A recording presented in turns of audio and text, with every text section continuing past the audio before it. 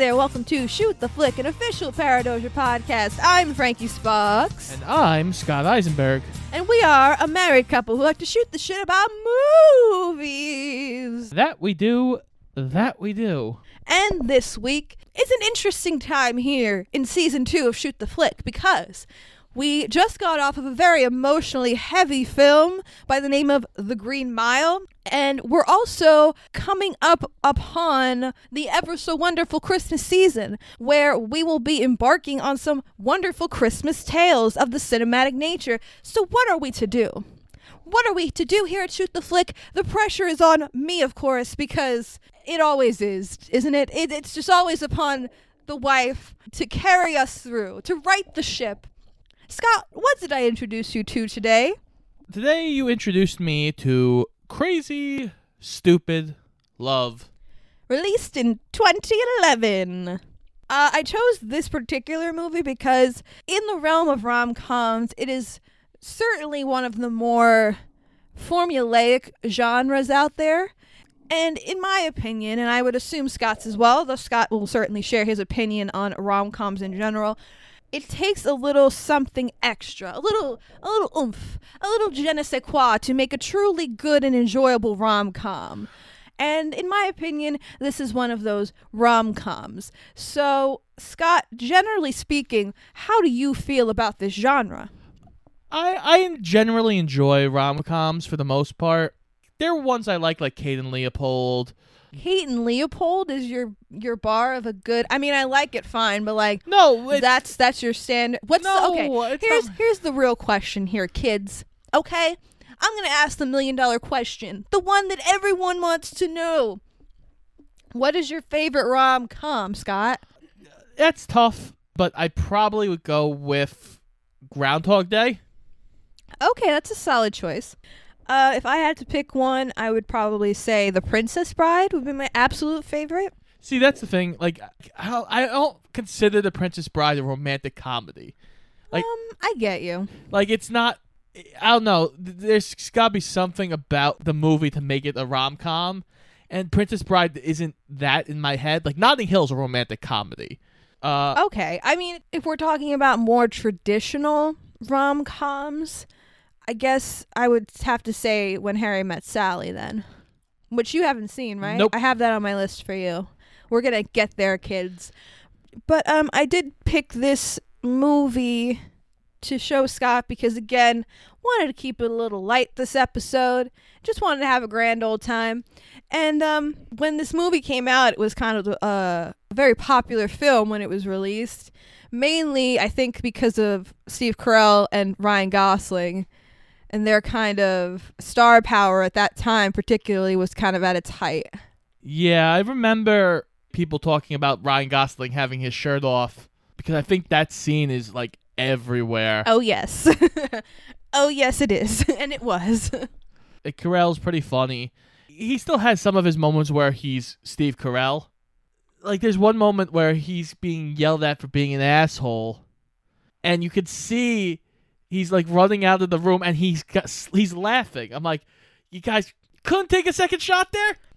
Well, to be fair, this movie did come out the same year within a few months of Steve Carell's last episode on The Office. So this was really kind of Steve Carell's peak as far as comedic acting because he had done The Office and he was so beloved on that show. He did Despicable Me, so he kind of started that whole franchise, which Despicable Me is technically a franchise. Let's just soak that up for a minute. What? I think a big component of what makes the rom-com successful, obviously, because both comedy and romance require this element to be successful, is chemistry. Yes. And I think the chemistry, both romantic and the kind of friendship chemistry between Ryan Gosling's character and Steve Carell's character really makes this movie work. Agreed. The chemistry is a big part. The humor is a big part. If you can laugh, you can forgive some of the other stuff that's you sit there and you go, what the fuck are we doing? Recently, Netflix had two that came out, Holidate and Lovebirds. Oh, is Lovebirds? That's the one with Issa Rae and Kumail. Yeah. It looked very generic to me. They were both very generic and very forgettable. There was like some kooky little moments, and they had okay chemistry. I know Kumail's had something to do with a murder in the beginning of it. Oh yeah, I think they're just driving together and they witness a murder and then they have to hijinks ensue, that kind of thing. Yeah, and then Holiday is about getting a date on holidays. Who's that one? Who's in that? I know. Is that the Emma Roberts one? Yes, that one. Oh, fuck. Okay. You know, Emma Roberts also did another rom-com recently. I don't remember what it is. I do remember what it's called. Little Italy. Because I think it's her and Hayden Christensen. There we go. And they, I think their families run like rival pizza places and they fall in love. Hayden Christensen does not strike me as a man whose family owns an Italian restaurant. For some reason, I just can't. It doesn't work in my head. Not to get off topic as we so often do, but you know he's coming back as Anakin, right? Yeah, I know. And there will be a sand joke. I know. You think they're going to make a sand joke in the Obi-Wan show? Someone will make a sand joke. Maybe it won't be like a verbal like but-um-bump joke. It'll be like just Anakin standing in the desert like looking for Obi-Wan and he like takes off his shoe, like a black boot of his fucking huge fucking Darth Vader costume, and he's just pouring out sand into the desert. And that's the joke. If that actually happens, I'm going to give myself a treat. Well, either that or, what I can see is like a stormtrooper walking behind Vader and he's like, oh, God, I hate sand. It fucking gets everywhere. And then Anakin just like whips his head around like, shut up. I don't pay you to talk. I pay you to shoot poorly. Oh, God. So, okay, this movie that we are talking about currently, Crazy Stupid Love, was directed by Glenn Ficarra and John Requa. This is the second film they've done together after another movie that also is on my list for Scott, I Love You, Philip Morris. And that was 2 years before this movie. It's a really good movie. Do you even know what that is? It has Ewan McGregor in it, shock of all shocks. What a shock. I know. I love him. It's fine. Let's not get too into it. No, sorry. Ewan McGregor and Jim Carrey, and they meet in prison and fall in love, and Jim Carrey's a con man, and I won't give any more away because you got to watch the movie. But it's really good. Does he hide a watch in his ass to give to Bruce Willis? What? That's Christopher Walken hides a watch in his ass. When? Where? Who? Wait, what movie is that? Pulp Fiction. Oh, I don't have... Oh, fuck. Okay. I'm sorry. I haven't seen Pulp Fiction in like a bajillion years. Anyway, back to the fucking movie we're talking about. This movie was written by a gentleman named Dan Fogelman. Now, this is not a good sign because he also wrote some shitty movies such as Cars. The first one's fine. Cars. Fred Claus. Oh, okay, Fred Claus. Bolt and Guilt Trip. You know what Guilt Trip is by the name? I haven't seen it, and there's a reason for that. It's Barbara Streisand and Seth Rogen, your favorite. They play mother and son, and they go on a road trip together, and hijinks ensue. Yay. I did enjoy this movie. You could tell there was a lot of improv going on. Well, when you have Steve Carell in there, like, that's kind of his shtick. Right. And, like, fair enough. Although, I will say, even though I like this movie, sometimes it doesn't work, the clearly improv stuff. I think it's because when you can tell it's clearly improv, most times it's coming out of Ryan Gosling's mouth. And I love Ryan Gosling. I truly do. But, like, sometimes his comic work isn't great. Well, even Steve Carell has a couple where you're like, oh, Steve. Well, yeah, because Steve Carell, I mean, I like Steve Carell. I feel like most people do like Steve Carell. But, like, I don't think he's got his shtick. He's got his, like, awkward, middle-aged, average Joe guy kind of humor. And that works for him. It worked on The Office, although he's not Michael Scott in this movie by any stretch. Michael Scott is kind of a caricature of that type of character. Yeah.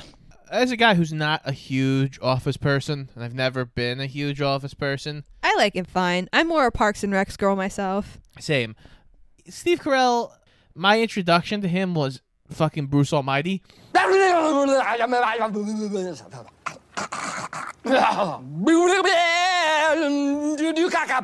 And now it's just like, oh yeah, that's the guy who tried to steal Jim Carrey's job. And Aw. But I do really enjoy this movie. I hadn't seen it in a while, so I was a little nervous that like I wasn't gonna find it as fun as I did back in the day when I first saw it. And I will say that like I didn't laugh uproariously at anything. It's overall just a very cute, light-hearted romp, like a lot of rom-coms are, which is exactly what it's there to do. So it did its job. It understood the assignment. yes, it did. It definitely understood the assignment. But also, spoiler alert. I mean, not really spoiler yet. We'll get there. But there is a bit of a twist in this movie, and I was very interested to see if Scott would catch on to the twist. But he didn't. I was actually surprised, because you're usually good with that, like figuring out when twists are coming. Yeah, I guess. Your mouth was agape, which I was surprised by. I like purposely watched you when it happened, and you were like, "Oh, oh shit." Yeah, like I knew in my head, because it's two separate main stories that I knew at some point had to interconnect, but maybe mentally I wasn't thinking about it because I should have got it. It's one of those twists that like once it happens, it all kind of clicks and you're like, "Oh, that makes sense. Got it. Okay, interesting." But overall, yeah, it's a fun, cute movie. Definitely on the higher end of the rom-com genre. Before we do actually start, I did want to mention one thing. What do you think about the title of this movie? Do you think it's particularly interesting or inviting or encompassing of what the movie is? Yes. Well, I think it's encompassing of what the movie is. I don't think if you saw the title, you would be like, what the fuck is this? Right. It just comes off very generic. Yeah. Romance movie. Exactly. Kind of situation. Honestly, if you look at the poster, you probably think, oh, it's a love story between Steve Carell and Julianne Moore. But the reason I ask is because the title of this film was a big point of contention during production. It got to the point where the filmmakers offered a free iPad on set to anyone who could come up with a fucking title. Because they're like, we don't know what to do.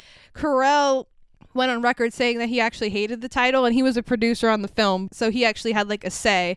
I think he said he wanted to name it The Wingman, because technically like... Yeah. Technically, it sounds better, closer to the plot, kind of. Not really. Well, Well, when you think wingman, you think like Barney Rubble to like Fred. You don't- right. That's a weird example to bring up, but yes, essentially yes. Even though Barney and Fred were both married men of the Stone Age, but yes, the implication. I get what you're saying. But he hated the title Crazy Stupid Love and said he couldn't imagine a group of college guys going to the movie theater and saying, 5 tickets for Crazy Stupid Love, please. And it's like, that's fair. Well, when this came out in 2011, I was a college kid and I didn't see it. So, hey, he was right. That's like going like, oh, and your girl goes, hey, you want to go see Twilight? And you're like, no, I really don't. Why would I do that? They made a Twilight joke in this movie, which was great.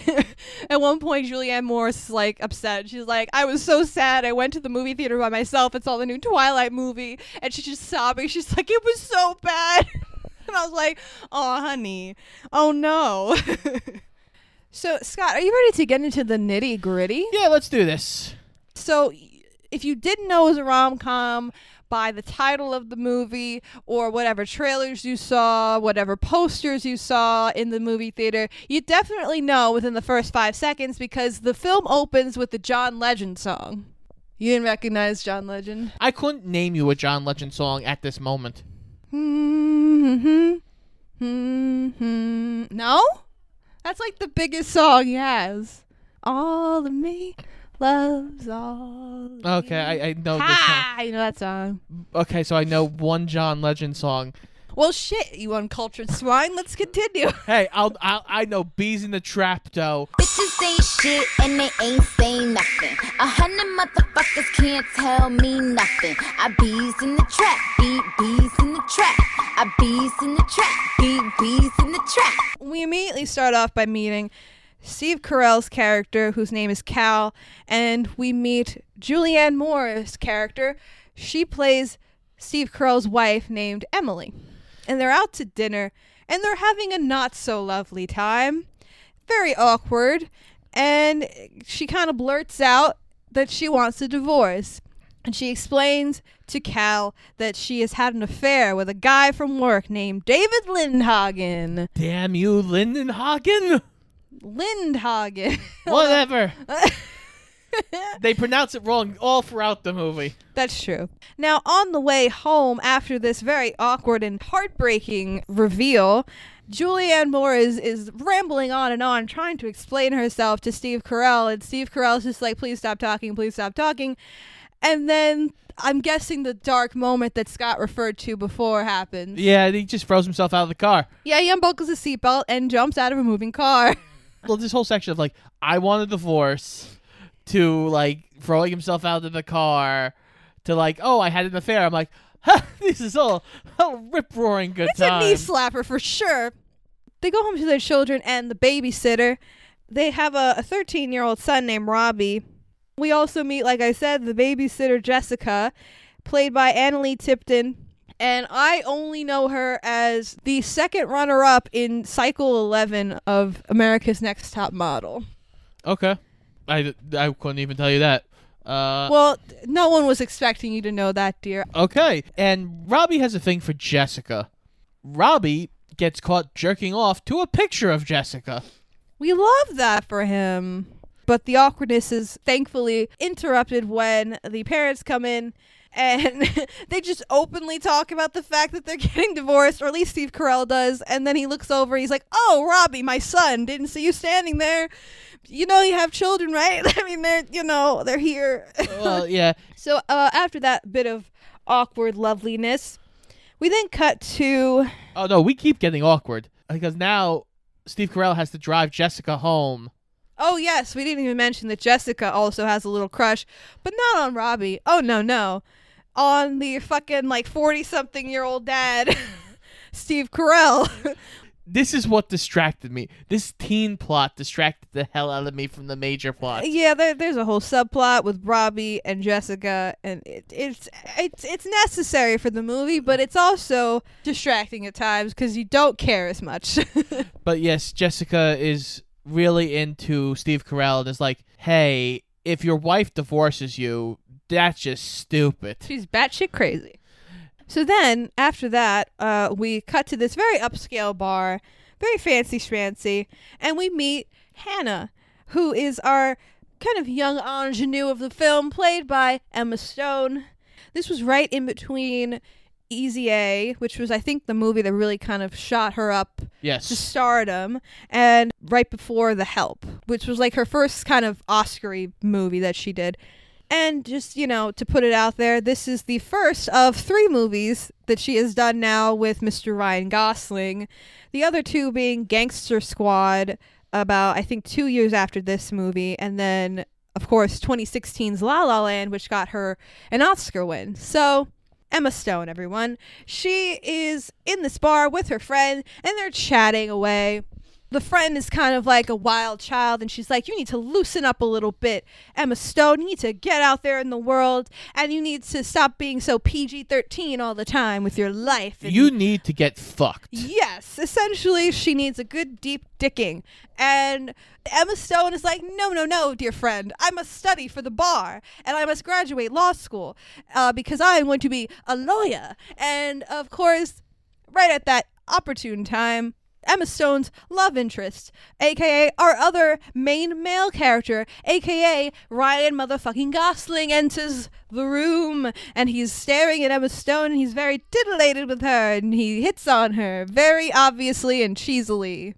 Yes, using a bunch of lawyer puns, But of course, she, being the serious law school student, has no time for deep dickings. Oh, no, no. And she rebuffs Ryan Gosling for being the man whore that he is and saunters out of the bar. And then not too long after that, we see Cal go into this upscale bar, and he is drinking his troubles away. He has moved out of the house and keeps coming back to this bar over several scenes, and he's just making a very loud scene, essentially, about how his wife cheated on him, and he's drinking vodka cranberries from a straw like a fucking child. And, I didn't know Childs drank. I didn't know Childs. I didn't know Childs was a word. Smartass. I didn't know children drank vodka cranberries. Of course they do, dear. They sell them in the little sippy cups like Capri Sun. You just stick a little straw in there. Oh, you 2/3 here. Drink this.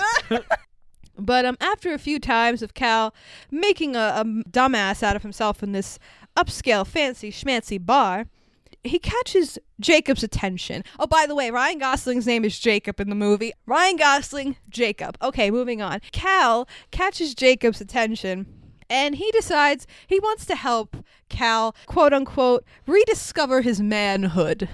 Because he, again, is acting like a little nerdy, sad bitch.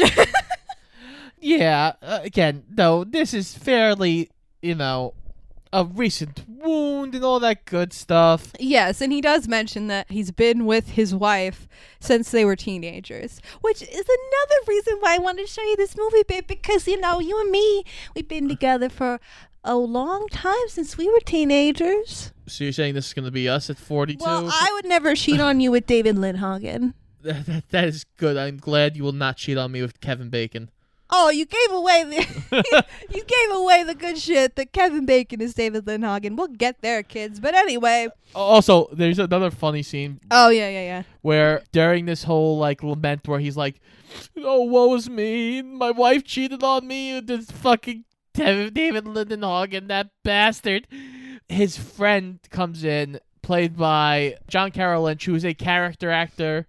Yeah, he's been in a bunch of things. Most recently, I think he was in Trial of the Chicago 7, but he's another one of those guys that, you see him, you know who he is. He's been in a bunch of things. And he comes in and he goes, hey, man, my wife said I can't be friends with you anymore because she's like, we have to choose a side, and apparently I'm forced to choose Emily.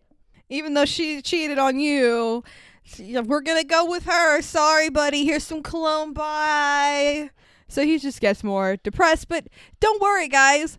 Jacob, a.k.a. Ryan Gosling, is going to save the day. And Steve Carell says to Ryan Gosling, he's like, why are you doing this? Why, oh, why do you want to help me, quote unquote, reclaim my manhood? And Ryan Gosling just says a very vague response. He says, you remind me of someone. Okay, that'll come back later.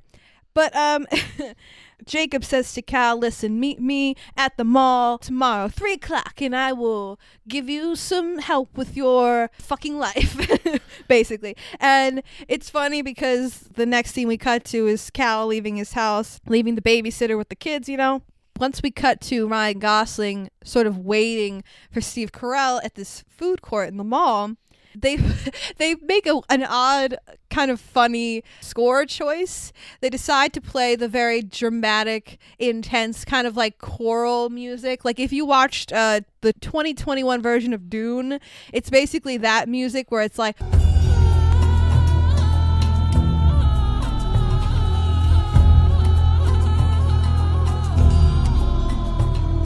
this guy is a mystical, magical magic man that's going to save Steve Carell from himself.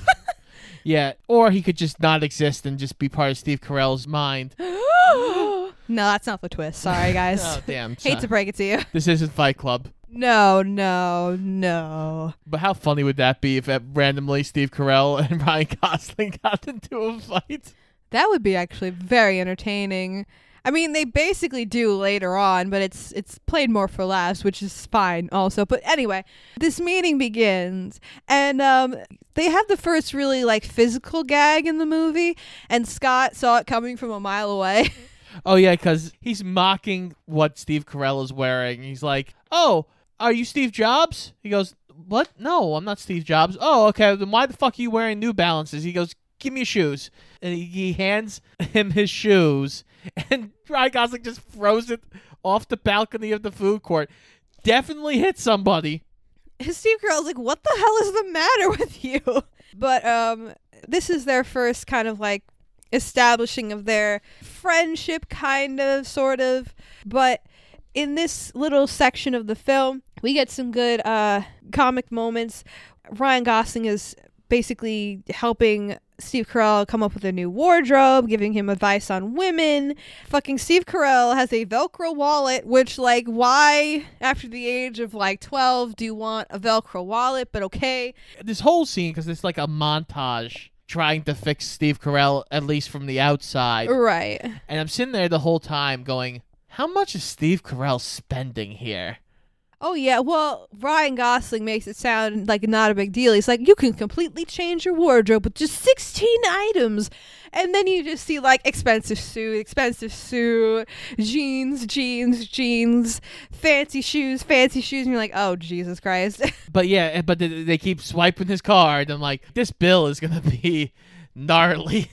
And we get some more physical gags between Carell and Gosling, where Gosling is just constantly, like, giving him, like, attaboy slaps in the face. Be better than the Gap.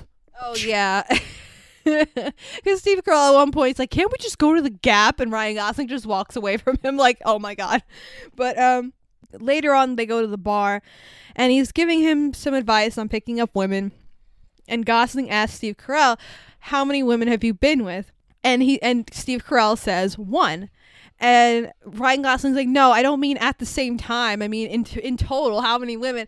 And he's like, 1. I met my wife in high school, and we've been together ever since. And he's like, oh my God, oh no. But he makes a comment, and it's such like a throwaway comment that, like, you blink and you miss it. But it's important for what happens later. In this conversation, Steve Carell says, oh, we've been together since high school. We've been together ever since. We had a little blip senior year.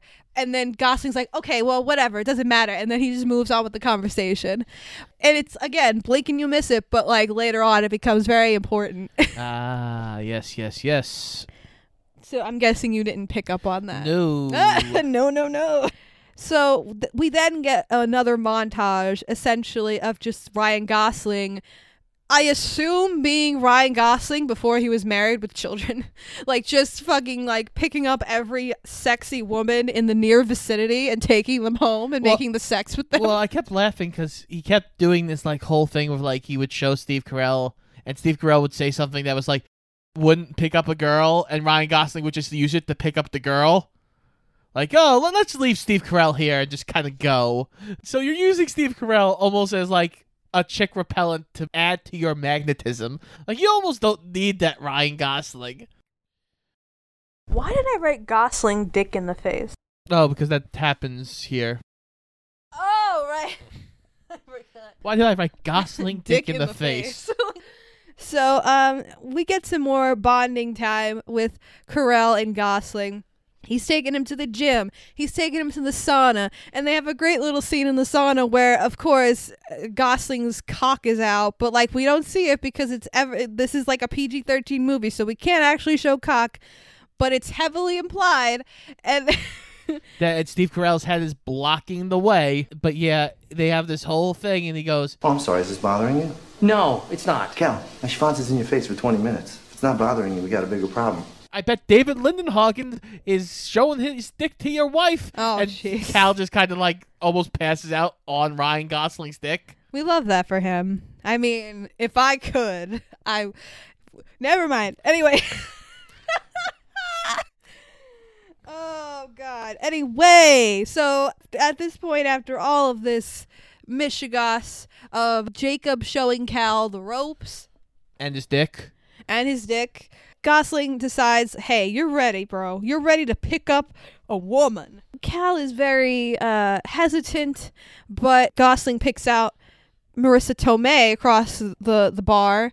And, you know, Marissa Tomei being the Aunt May sexy bitch that she is. Steve Carell's all over that shit. Well, Steve Carell initially tries to go in like Ryan Gosling and do like Ryan Gosling's pickup shit, and it doesn't work.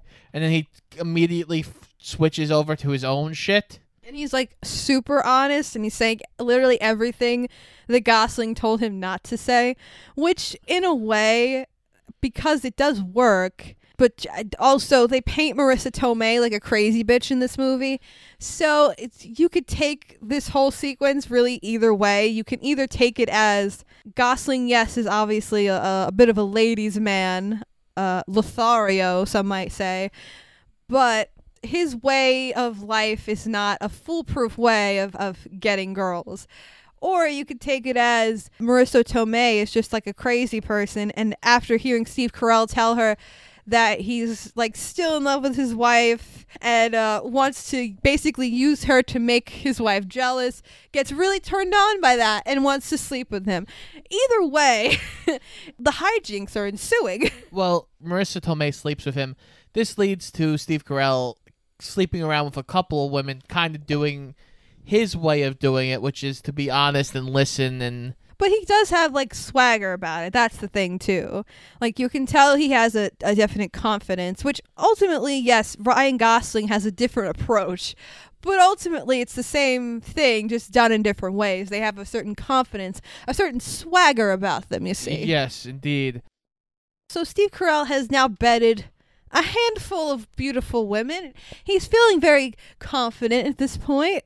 Very swaggy. Swag, you know?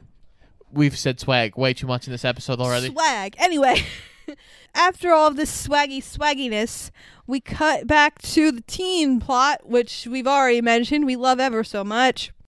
The babysitter, Jessica, comes home to see her parents talking shit about Cal. We find out that her dad is the friend that basically broke up with Steve Carell earlier in the movie.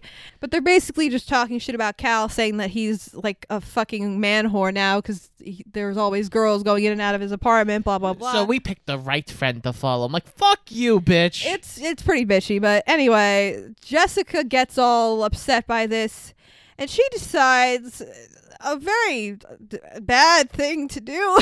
She decides that she's going to get Cal's attention by taking naked photos of herself and putting them in an envelope and writing Cal on it and putting a bunch of stickers on it because that's sexy.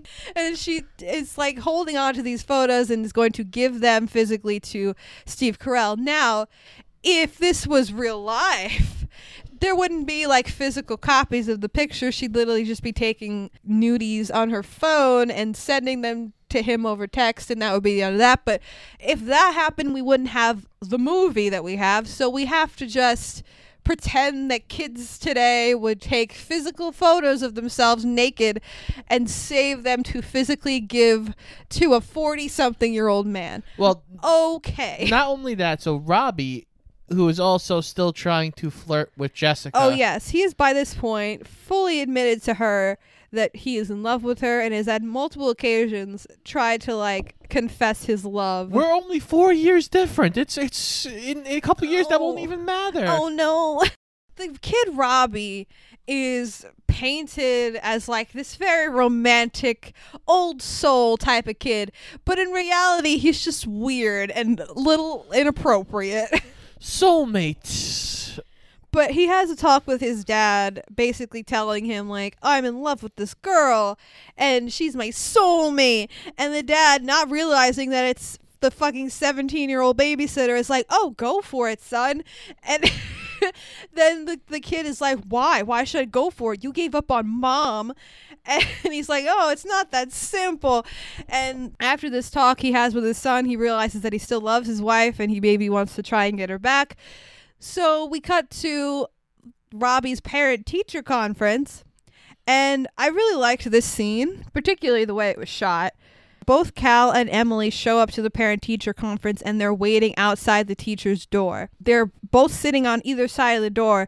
And the way the shot is framed, you just see like two people sitting very kind of awkwardly and sullenly because they both really miss each other and still love each other. But there's just this incredible space between them, meaning the classroom door that's like separating them. and they're kind of doing like a small talk thing, and it's very awkward and tentative. But then the kind of wall breaks down a little bit, and they admit that they miss each other and they still care about each other. And Julianne Moore gets a little teary-eyed, and you think, oh, maybe some headway is going to be made here. But of course, this is a romantic comedy. Now, if this was just a romance, I mean, my God, it would be over. We'd be rolling the credits right now. But no. It's a comedy. So, of course, when the teacher opens the classroom door to welcome Robbie's parents into her classroom, who's the teacher, Scott? Who is this mysterious teacher? It is Marissa Tomei, who Steve Carell did not call back, so he just fucked her and left her. Oh, I mean, when you say it like that, it sounds so mean. But, I mean, yeah, that's what happened. She proceeds to call him an asshole. Yeah, and it's obviously revealed because earlier in their very sweet conversation between Julianne Moore and Steve Carell, he asks her how's things going with Lindhagen, and she's like, "Oh no, like it wasn't a long-standing thing. Like it just happened, and nothing's going on now." And then she asks Steve Carell, "Are you seeing anyone?" And he's like, "Nope. You know me, good old Cal, not seeing anyone."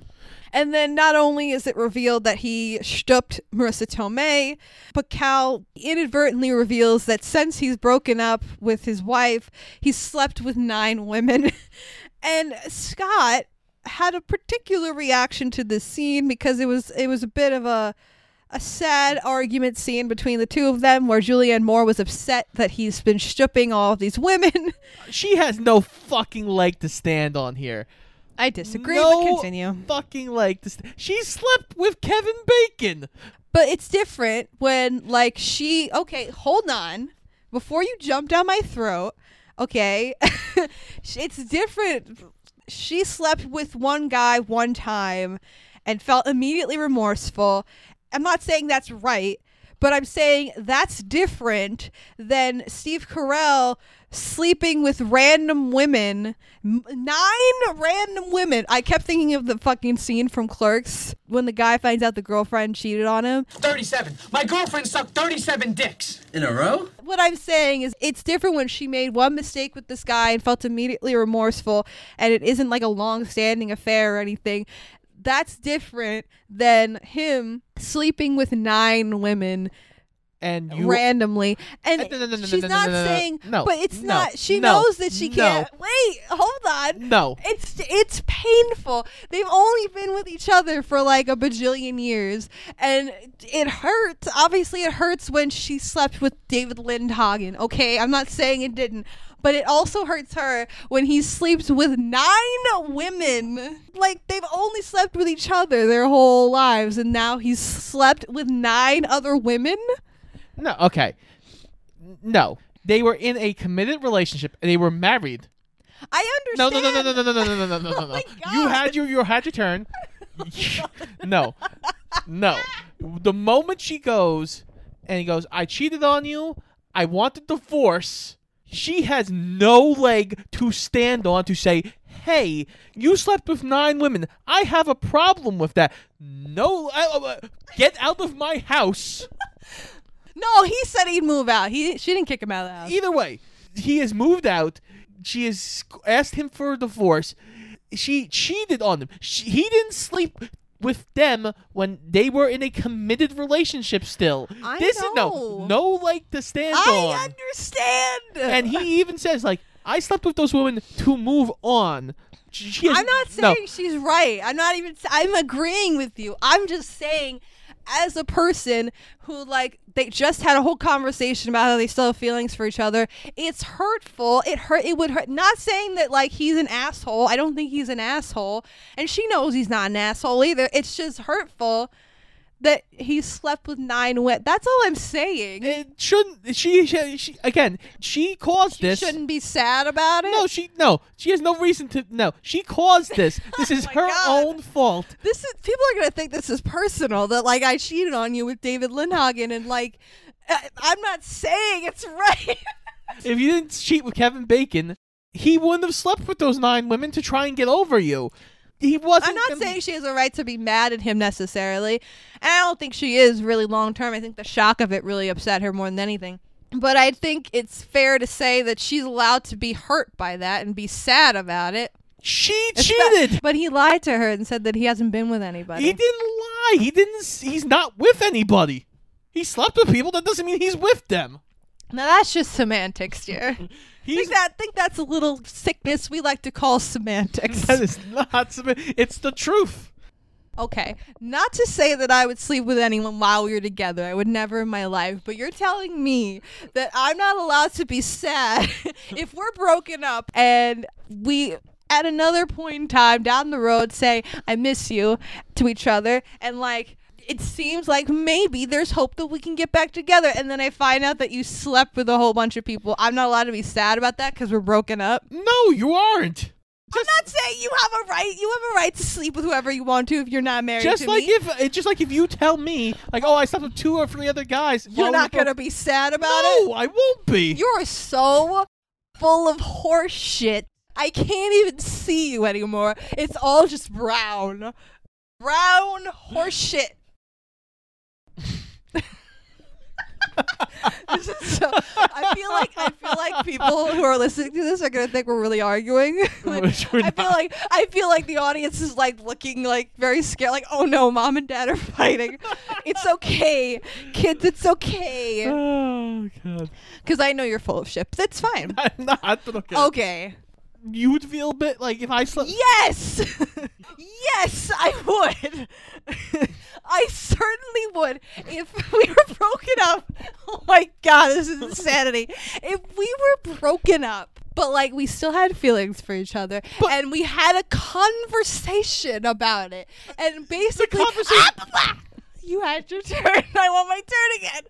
If we had a conversation about wanting to potentially be together again, and that we miss each other, and then I ask you, are you seeing anyone? Have you been seeing people? And you say no, and then you ask me the same question, and I actually haven't, and I say no.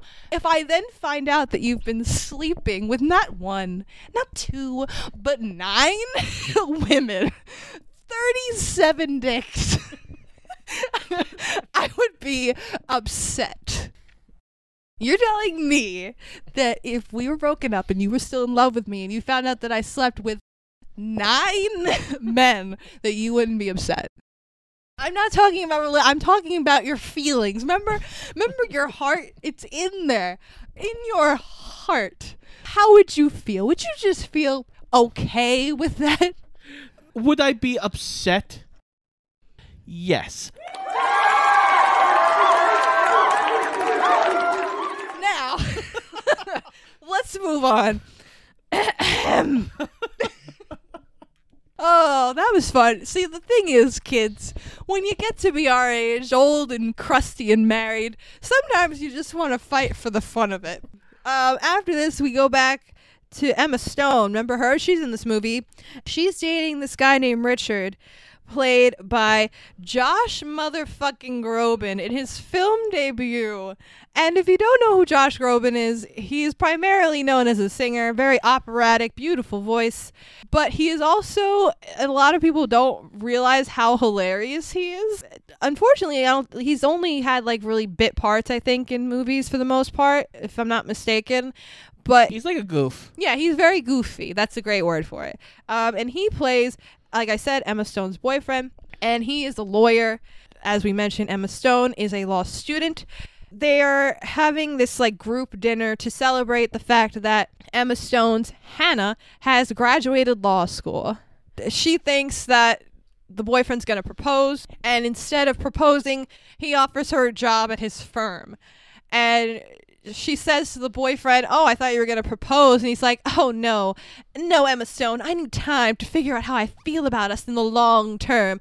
And Emma Stone's like, are you fucking kidding me, bro?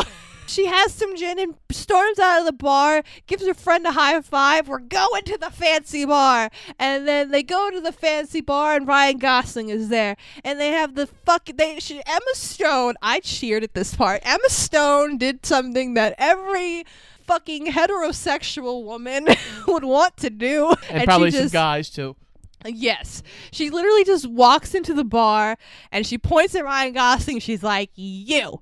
And he turns around like, what? And she walks up to him and just gives him a big old kiss. And it's sexy as fuck. And then she's like, she's just like takes charge of the situation, which is new for Ryan Gosling. He's like, oh, I'm used to doing this, but okay. And Emma Stone's just like, do you remember me? And he's like, yeah. And she's like, you still find me attractive? And he's like, yeah, you're Emma Stone.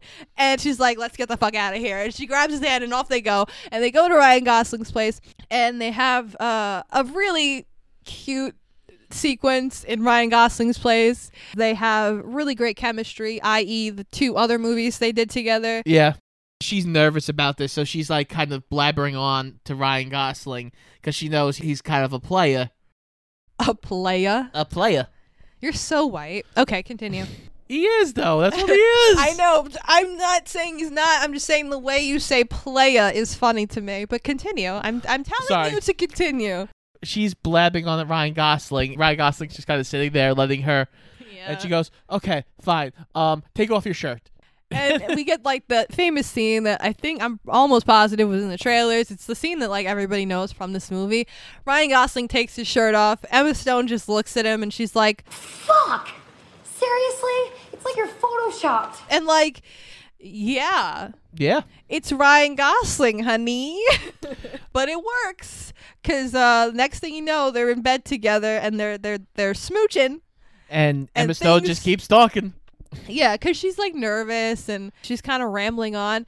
And then they kind of give up on the having sex thing, I think, because then they just start talking and laughing and joking around. And they end up talking all night. And at one point, Ryan Gosling says to Emma Stone, hey, can you do me a favor? Ask me something personal about myself. And she goes, well, what are your parents like? And he proceeds to explain to her that, like, his mom was a very beautiful woman, but also very cold and a little bit crazy. And his dad died when he was very young, but he was a very sweet man, very successful, but a sweet guy and really cared about his family. That whole response to the question regarding his father kind of fills in the blank of why he really wanted to help Cal, because it seemed like Cal kind of reminded him of his dad. Yes. Which was sweet. I thought that was very sweet. It is sweet. Cal, at one point, as we said before, his son does tell him to fight for his wife. So then he decides he has this scheme, this plan, this plot to woo his wife and get her back. So he plans this whole romantic thing.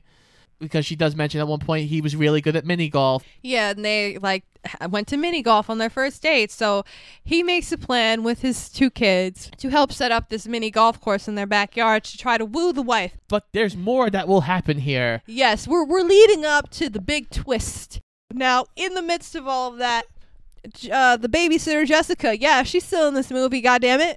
We're at her house and her mom is in her bedroom cleaning because that's what moms do. And she finds the nudie pictures addressed to Cal and she's very upset and she hands the envelope to her husband and her husband is very upset and he storms out of the house to go and kill Cal.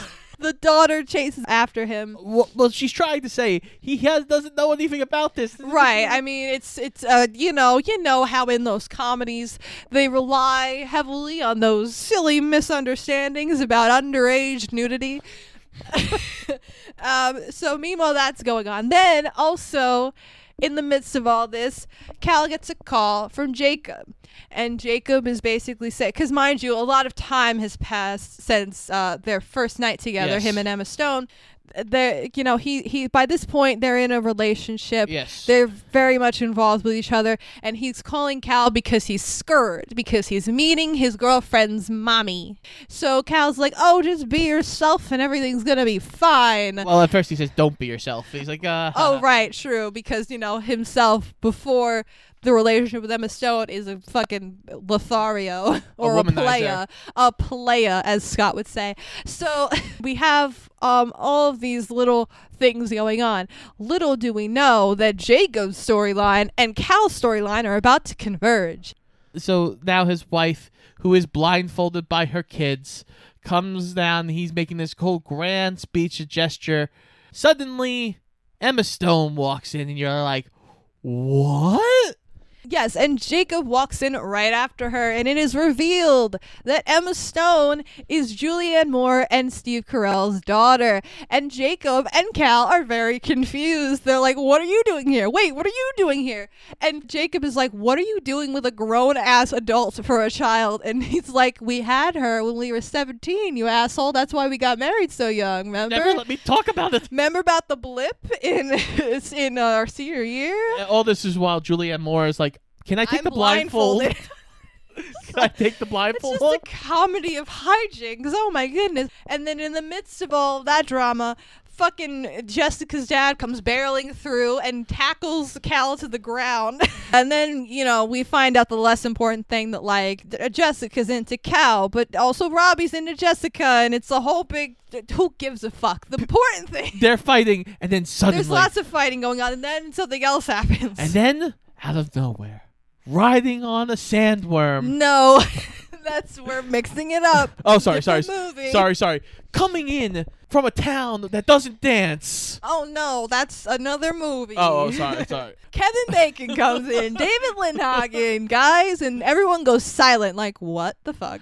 And Ryan Gosling takes off his rings. Oh my god, this was like one of my favorite moments in the movie, honestly. Like, this is like top 5 moments, because he literally, even though Steve Carell is yelling at Ryan Gosling because he's with his daughter, he still is like, you're David Lindhagen, you hurt my friend, and he takes off his ring and punches him in the face. And it was like, aw, he hurt your friend, so you defended your buddy. That's so sweet. And then Steve Carell tackles him, and then Get away from my daughter. and it's Steve Carell gets tackled, and then the cops show up. It's it's funny because for a good like 10 to 15 seconds, it's just these 4 grown men like globbing onto each other, and then they're all just sitting there like looking very ashamed in front of the police, and they're like, okay, I guess we gotta stop now.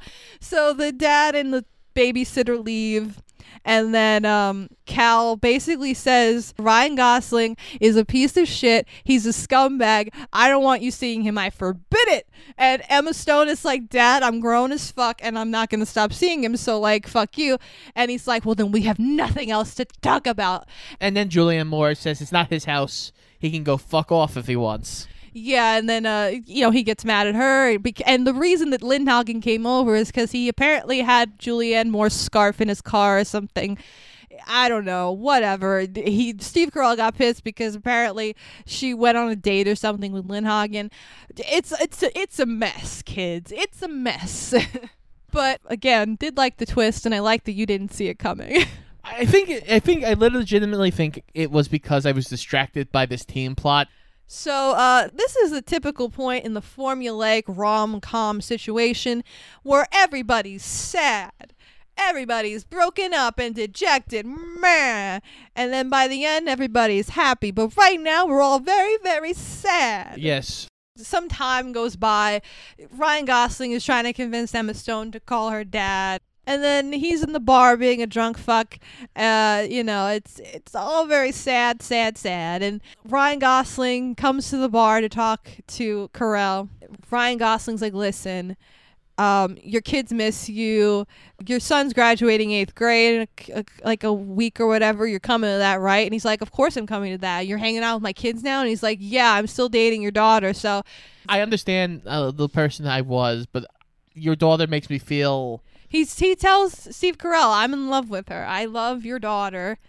And I used to think people in love were fucking stupid, and it was like pathetic, and I didn't want this to happen, but it happened, and I love her, and I'm gonna be with her. And Steve Carell's like, listen, I'm happy that you have reevaluated your life and you're not a man whore anymore, but you're not good enough for my daughter, so I'm not gonna approve of it. And he's like, you know what, you're right, I'm sorry, you're a good dad, but like, I don't know what to tell you, I'm sorry. It was a good scene. And then we cut to the graduation. Ryan Gosling sitting with Steve Carell's family, and Steve Carell sits far, far away from them. Robbie's giving this whole speech about how love stinks. Love hurts. Cal stops him, like, stop in the name of love. Yeah, he gets up, makes this whole big speech, like, I have no idea what's going to happen. I loved this woman even when I hated her. I've loved her since we were 15, and I bought her mint chocolate ice cream on our first date. Aww. You can still believe in love. And the son goes, I love you, Jessica. Oh my god. I've loved you ever since you snuck into my room. And, Oh, she didn't sneak into his room. She just walked in there and didn't realize he was masturbating. So they're all happy now. Cal gives Jacob a good slap and says that he approves of his relationship with Emma Stone. But he bought a gun just in case.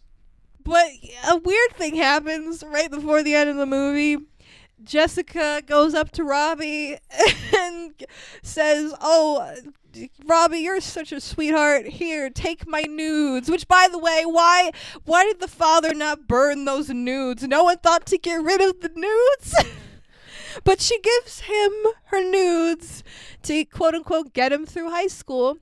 But the movie ends not with Cal and Emily reconciling, like having this magical kiss and like, oh, everything's fine now, we're back together and everything is beautiful and sunshine and rainbows, which I think is the more realistic ending, and I appreciate that actually. But they do end it on a good note with them talking and flirting a little bit, and she tells him thanks for buying me that ice cream all those years ago, and he's like, you're welcome. I'm glad I did it. And it was a cute little moment. It was. And that's how the movie ends. And it's like, listen, I don't know what's going to happen, but this woman's my soulmate, and I'm never giving up on her. So it might not work out, it might, but I'm not giving up, and you're never not going to be my soulmate, which is very sweet. But Scott, overall, what did you think of this movie? It's a cute movie. It's got some funny moments. Sometimes certain things don't land. But overall, it's a cute movie. I should have seen the twist coming. I was too distracted by the stupid teen plot. We could have cut down on the teen plot a little bit and honestly, focus more maybe on like Emma Stone and Ryan Gosling's relationship flourishing, because they're really fun to watch, or even Steve Carell and Julianne Moore trying to reconcile. Honestly, the whole teen plot was almost unnecessary. It really was. I mean, it was a 17-year-old being attracted to the 42-year-old. We don't need in movies. I mean, it was kind of worth it just for the addition of John Carroll Lynch attacking fucking Steve Carell and that whole fight in that scene. But we could have had it just be Kevin Bacon and Steve Carell and Ryan Gosling fighting. But overall, it was still a lot of fun. It is on the higher echelon of rom-coms. I gave it a 3.5 out of 5 stars. Scott, what did you give it? I also gave it a 3.5 out of 5 stars. Sounds about right. So I'm glad that we, kind of took a breather this episode, had a little bit of a lighter watch, a lighter viewing to kind of cleanse our palate before we get into Kingdom of the Crystal Skull, which will be published on December 1st, because we're going to take a week off for Thanksgiving. But after that, we're going to start the last leg of season 2 of Shoot the Flick. But until then, this has been Shoot the Flick, an official Paradoja podcast. I'm Frankie Sparks. And I'm Scott Eisenberg. Make sure you check us out on Instagram and Twitter at Shoot the Flick, and check out our weekly episodes every single Wednesday on iTunes, Spotify, Google Podcasts, and iHeartRadio, and anywhere else you can find a podcast. And make sure you vote for us for Best Podcast of Long Island. Check out the info on that in our social media. You can vote every day till December 15th. Hell yeah. Get us over the edge, man. We can win this shit. We can win a plaque. We can put it on our wall. And make sure you come back next week for our whippersnapping, hat-wearing, old Harrison Fording movie adventure. Love is a battlefield. We are